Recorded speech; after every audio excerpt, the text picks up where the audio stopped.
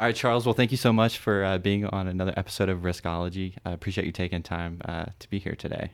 Thank you. So, Charles, tell me a little bit about your background. My background, I started off in risk management doing safety inspections for insurance companies. So, loss prevention, traveled all over the place looking at different things. And at first, I thought, man, this is really great, something new every day. After a couple of years, I started going, well, you know what? A restaurant, while it may be a different type of food, still kind of looks the same. Started falling into this, man, I don't know. Talked to my boss. He said, well, hey, you need to become a manager. We want you to meet with underwriters, get a better sense of what they're looking for. So I did that, and that's how I ended up in Oklahoma. Um, And what year was that? in December of 1999, my wife and my son and I moved to Oklahoma. Okay. We I met with underwriters in Texas and Arkansas and Oklahoma, and got a bigger sense of what all was possible within the risk management field. Um, and at that point, that's when I decided to get my ARM designation, and learned a lot through that course. And that's how I ended up here. Gotcha. So, did you find that ARM designation to be beneficial at that point in your career? Yes, I think it opened doors. When I gained a lot of perspective from it, not only from what I learned in the books, but also applying it to the industry I was in. At the time I did it, I worked for a company that managed 26 nursing homes. So, and if you recall back at that point in time, it was a really rough industry in Oklahoma at the time. I was unaware of it when I moved here, because I was from Texas and it wasn't going on there. Mhm. And so I kind of got blindsided by it. I was like, well, it'll be a great opportunity. And it really was. I learned a lot, but it was a very painful process, for the company I worked for and everybody involved.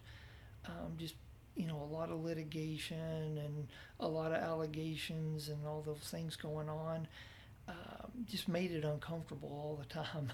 Yeah. Did you find that you mentioned underwriter relationships during that time?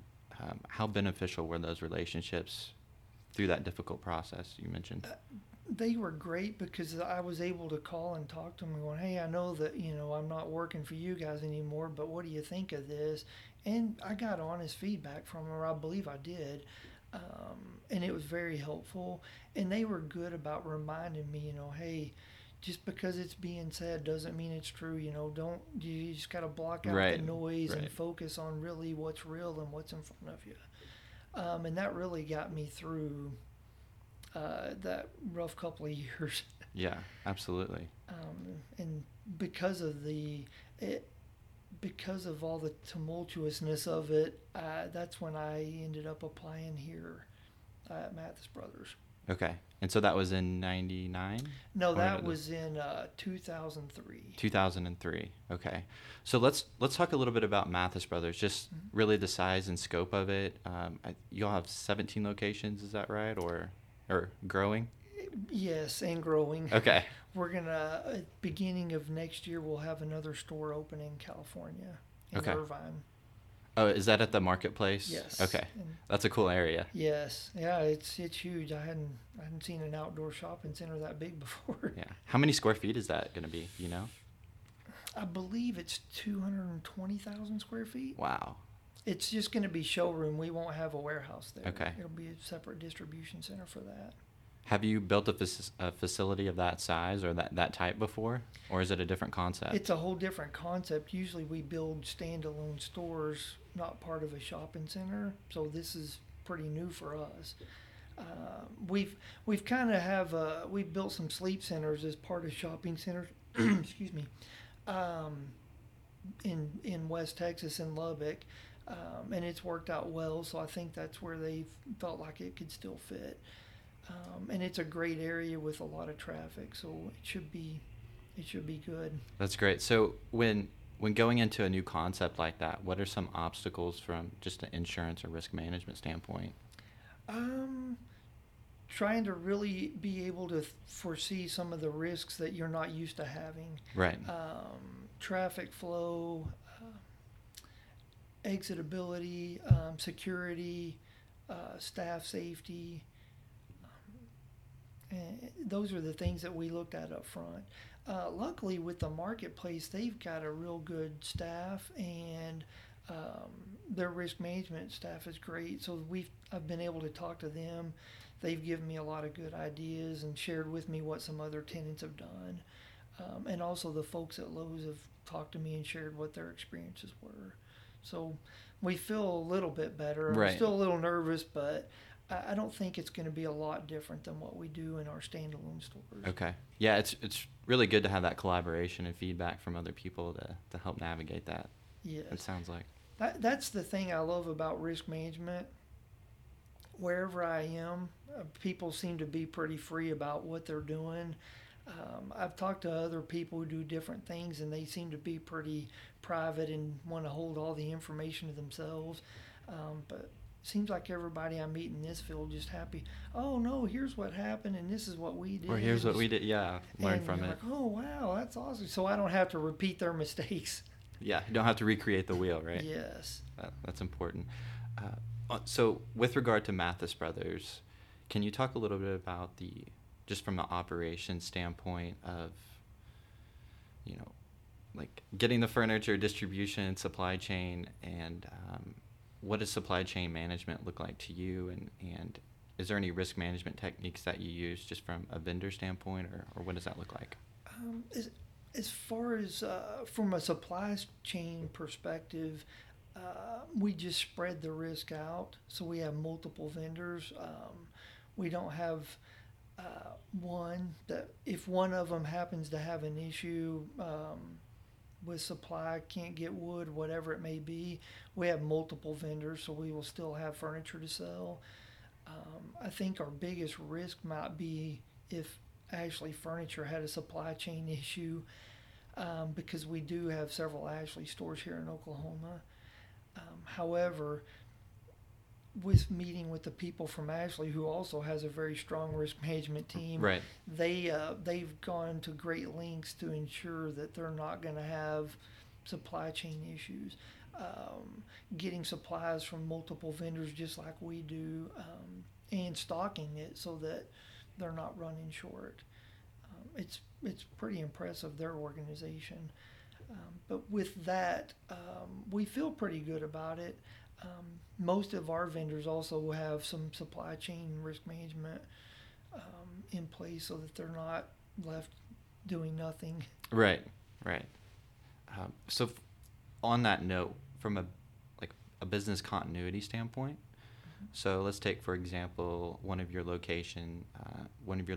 It goes down because of a storm or something like that. Do you all have like procedures in place or a plan that you all practice or know that to go to another location or kind of rebuild or what's that look like for you all? Yes, there is a plan. We haven't really practiced it, but Okay. it's been discussed. Depending on which location it is, but it would be a temporary location while we're rebuilding. Okay. With obviously heavy advertising to get people to go to the new location. Right. Okay. So what's something in risk management right now that kind of excites you or something new that you're looking into? Cyber risk, Cyber risk? yes. Realizing that your threat from a cyber perspective is coming from all over the world. It's not someone coming into your store in Oklahoma and trying to steal information or data. They can do it from an internet connection. I'm not very knowledgeable about all things computers and IT, but I do understand that it could be done easily, and the great lengths that our IT department goes through to make sure that that doesn't happen. And also within that idea is keeping people's credit card information and all those things safe at the point of sale at point of sale devices. Right. It There are there's a lot of different ways. We have a loss prevention director here that's very knowledgeable about all of these things, and he tells us stuff all the time, and it just frightens us more. But Right. but because we know what's current, we're able to look out for it and do our best to mitigate those risks. Absolutely. No, that's great to know. And as far as you mentioned IT, the IT department and loss prevention, and are there collaborative conversations going on around that as far as, what does our IT look like and how are we protected and how does insurance integrate into that? Yes, Okay. we've been doing this for several years now. We actually work together in groups for PCI compliance, pay card industry Right. compliance. With like the chip in it, right? Yeah, Okay. well, That was part of that's it. part of it. That's helped. Um, but just having adequate cameras over the point of sale devices, training for the staff, making sure they're checking IDs and those kinds of things. But also protecting our servers, determining does this have to be online? Can it be offline? How can we transfer that data without an online connection? Where to store backup tapes? All of those things we discuss at least quarterly. We had a lot of meetings up front trying to become pay card industry compliant, but once we got that, we decided we should still meet quarterly and talk about what's new, emerging risks, and that's been quite interesting. Yeah. No, I've sat through some conferences or classes with insurance carriers, and they mentioned a large part of cyber exposure is the employees itself, or just training on employees. So training them not to click on those links and emails and that sort of thing. Yes. We we still struggle with that to this day, but they've managed to segregate the email server from the others. Okay. So I mean, So there's a firewall in between. there, Yeah. or I don't know if it's even a firewall or just a completely separate system, Okay. so that doesn't, or because it still happens. I don't know if you have an iPhone, but if you're trying to scroll through an email and you hit your finger hits a link and you're like, oh no, and inadvertently opening things Right. happens even. So they've I don't know exactly all the technical ways they've done it, but they've segregated that off so that the email server doesn't combine with our customer database. Okay. No, that's a great approach. I feel like. So from we mentioned employee training. How do you instill a culture of safety? A safety culture with employees. How do you keep it on the top of their minds? And is there training involved that you all participate in? Yeah, so we do training with all the new hires, and I've got a guy here in Oklahoma City named Aaron Hartman who does a great job of that. So instead of the approach of we just preach to you, we do it in a conversational format, and then we do follow up training. But he's out and about, and all the safety people everywhere at all of our locations, they're always out and about, but not in a hey, you're breaking the rules kind of a way, but hey, what's going on? How are you guys doing? Everything okay? You see any problems? And we try to work with people instead of just going and beating them up for Right. doing it wrong. That's then if you my opinion is if you do that, then the people are just going to hide stuff. So we want to talk to people. Hey, if this isn't a good way of doing it, help us out. What do you suggest? We've had come up with some great processes for safety that have improved our workers' comp claims tremendously, just by having open conversations. It's easy for us to sit here at a desk and think we understand how the furniture gets unloaded from a truck. Actually seeing it happen and talking to the guys who do it is quite eye opening. Not everything comes in a perfectly square box. Right. So you can't just have this is the way every truck has to be unloaded. And it makes them feel a part of the process too, and having that buy-in as an employee, saying, "Hey, we're helping affect the safety culture, and we understand the big picture of how this affects the workers' comp, and the company as a whole. Absolutely. And so they like being a part of the solution instead of us just telling them no. We know how this is best done. We acknowledge you guys do this every day. You know how it needs to be done Right. and what can't be done. We need you to tell us that. And approaching people from that way has been very successful. They seem to be a lot more open to conversations. Even the newest people will converse with us. It seems to be openly because we approach them with, we understand that you're going to be the expert in this and it's not us, so we need you to tell us. Right. Can this work? Will this work? Is there a better way? And work through those with them. It won't be a one-time conversation. We go back and check with them. Hey, is this working? Are you really still doing it this way? Right. Or was it tweaked and we just don't know it?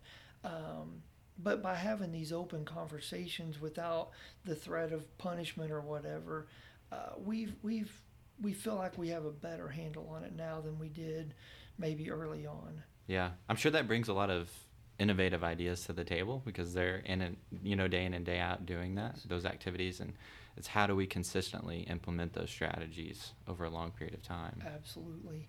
When you realize these guys are, they all have great ideas. Sometimes you can't do them, and but they're willing to talk about it as long as you approach them in the right way, which has been really good. We've learned a lot of lessons along the way about thinking we know when we really don't. Right. Right. So it's been quite eye opening. We hear a lot of people talking about millennials and those kinds of things, but we go have conversations with them every day, and they talk just fine, and they have great ideas, and they participate. So I'm not really sure what the issue Yeah. is. Well, that's good to know. I appreciate the positive feedback on that as a millennial. So as the risk manager for Mathis Brothers, how do you stay on top of emerging risks within the industry, especially in the retail industry? I try to communicate a lot with my peers, but also reading periodicals. I talk to our insurance broker a lot, but I also talk to every insurance broker I know. I just search for it all the time. What's new? What's going on? And like I said earlier, this is an industry that I feel like everybody likes to share. Mm-hmm. No one's trying to keep a secret and Right. corner the market on something. Right. So it's, so far it hasn't been hard to find. I would like to get better at being a part of more groups, but I have a limited amount of time. Right. There's only so much time in the day, right? Yes. And my employer still needs me to work, so I can't just be out Yeah, at that's seminars all the time. That's important. Yes. So you mentioned the broker relationship. How important is that relationship to you as a risk manager in gathering information and just benchmarking and knowing what's happening in the insurance marketplace? Oh, it's huge. To develop a level of trust with them, to know that, if I come to them with a problem, they're going to be honest and upfront about what's going on and not worrying about losing the business. So we've been very big on having a great relationship with them over the years. Our broker actually had a relationship with Don Mathis, who started the company with his brother. Oh, wow, yeah. So the familiarity over the years has helped, but it's very comforting to know I can call and ask a question and not get the, well, let me see if this is going to hurt me or you're going to leave me or whatever kind of deal. And just getting an answer, and if they don't have the answer, they find the answer. But it's huge. It's a blessing.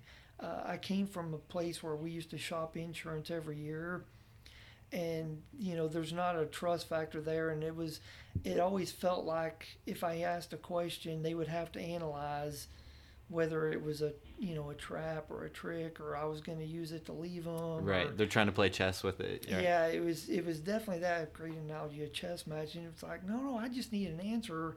We're in the middle of a policy period, and I'm trying to understand. And I never really got that. But when I came here from day one, he would just whatever I asked, he had an answer.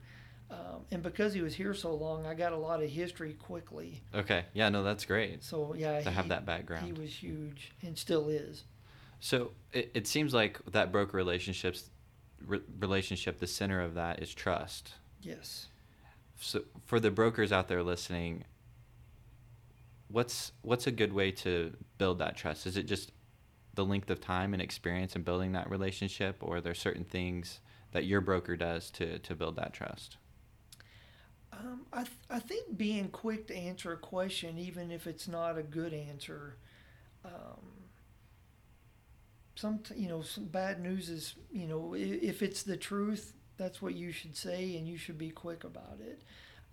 I think that most risk managers know that not everything is great. Right. We're kind of built for bad news, so just being upfront about it. You know, this risk wasn't covered. Okay, why wasn't it? Let's figure out where we went wrong so we don't do that again. I think those things should just be upfront about it. That makes me trust people more than well, let me figure out, let me find my notes. If you know what happened, you should just say it. I think we all know that everybody makes mistakes, we miss things, and that's how we learn. So we need to learn from it. It frightens me more to think that we're not going to learn from it because we're covering it up. Right. That would be worse by far. Yeah. Because a mistake doesn't make me mistrust you. It just makes me know that you're human also. Right. No, that's a really good point. I appreciate you sharing that. What are, for you as a risk manager in the program, what are some top priorities that you have over the next 5 years for the program, and how do you see it evolving?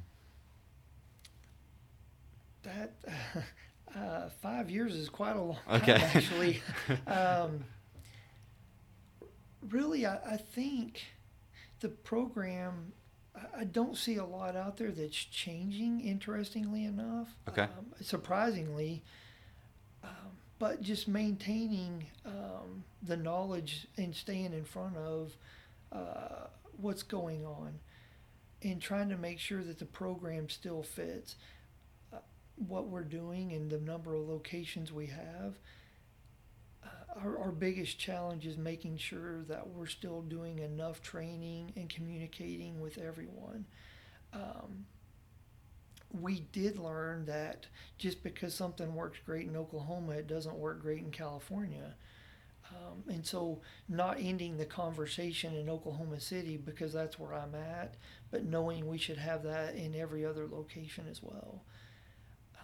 And those really are the risks, I think, to our risk management program is thinking you have it figured out and not in stopping the conversations.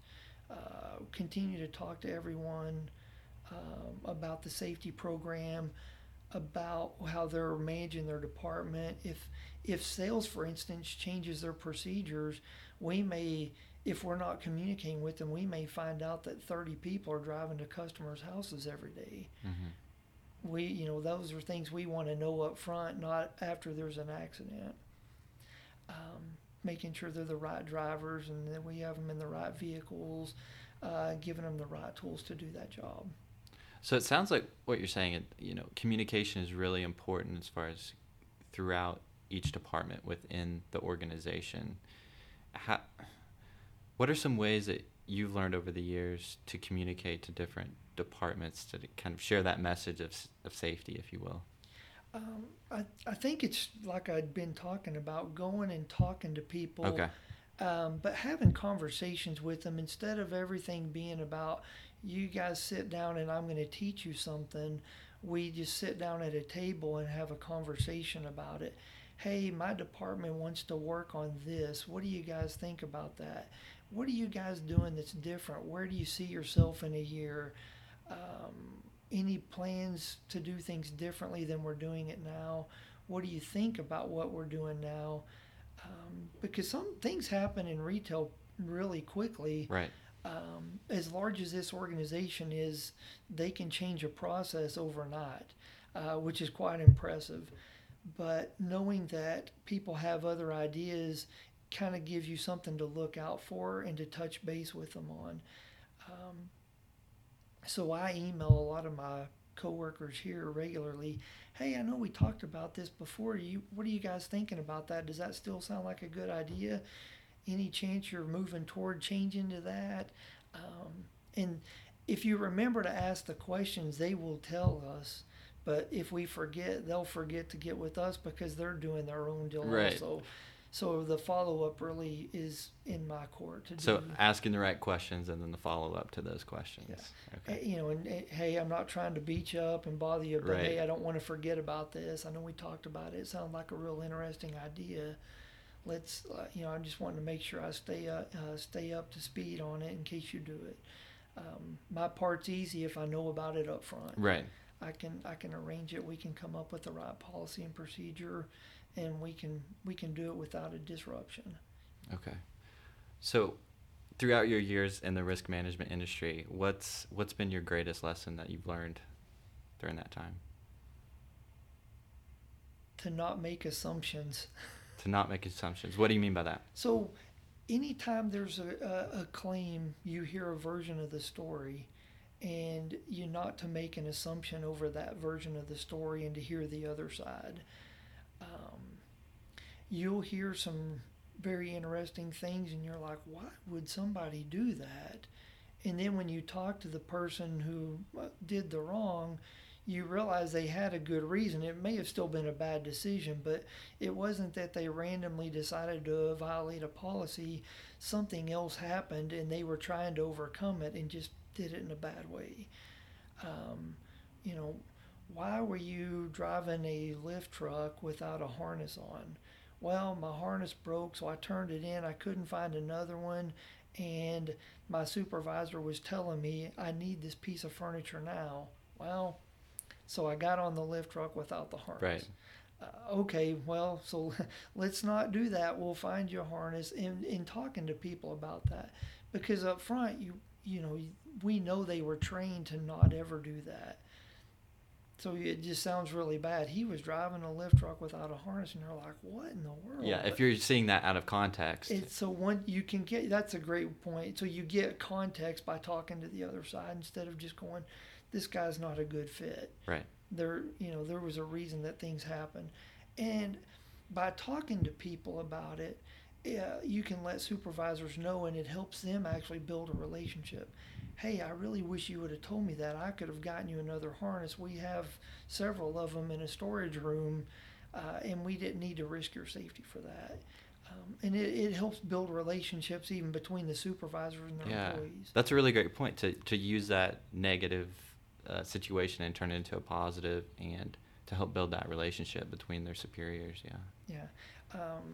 I don't feel like, and I think this organization doesn't believe that being negative is a relationship builder. We try to take a negative and learn from it and make it a positive but through collaboration, not just someone at the top pointing down and telling people how to do things. Right. But having open conversations about it. Yeah, those are not only great risk management lessons, but I think good life lessons too, you know, Yes. in business in general. So. Yeah, I've even used them with my son. Yeah. See, there you go. Having a conversation instead of just preaching to him all the time. Right. It's all about how you approach the situation. So. Yes. Well, Charles, I really appreciate your time today, and just thank you for making time, and appreciate what you do and at Mathis Brothers. Thank you. I appreciate the opportunity. All right.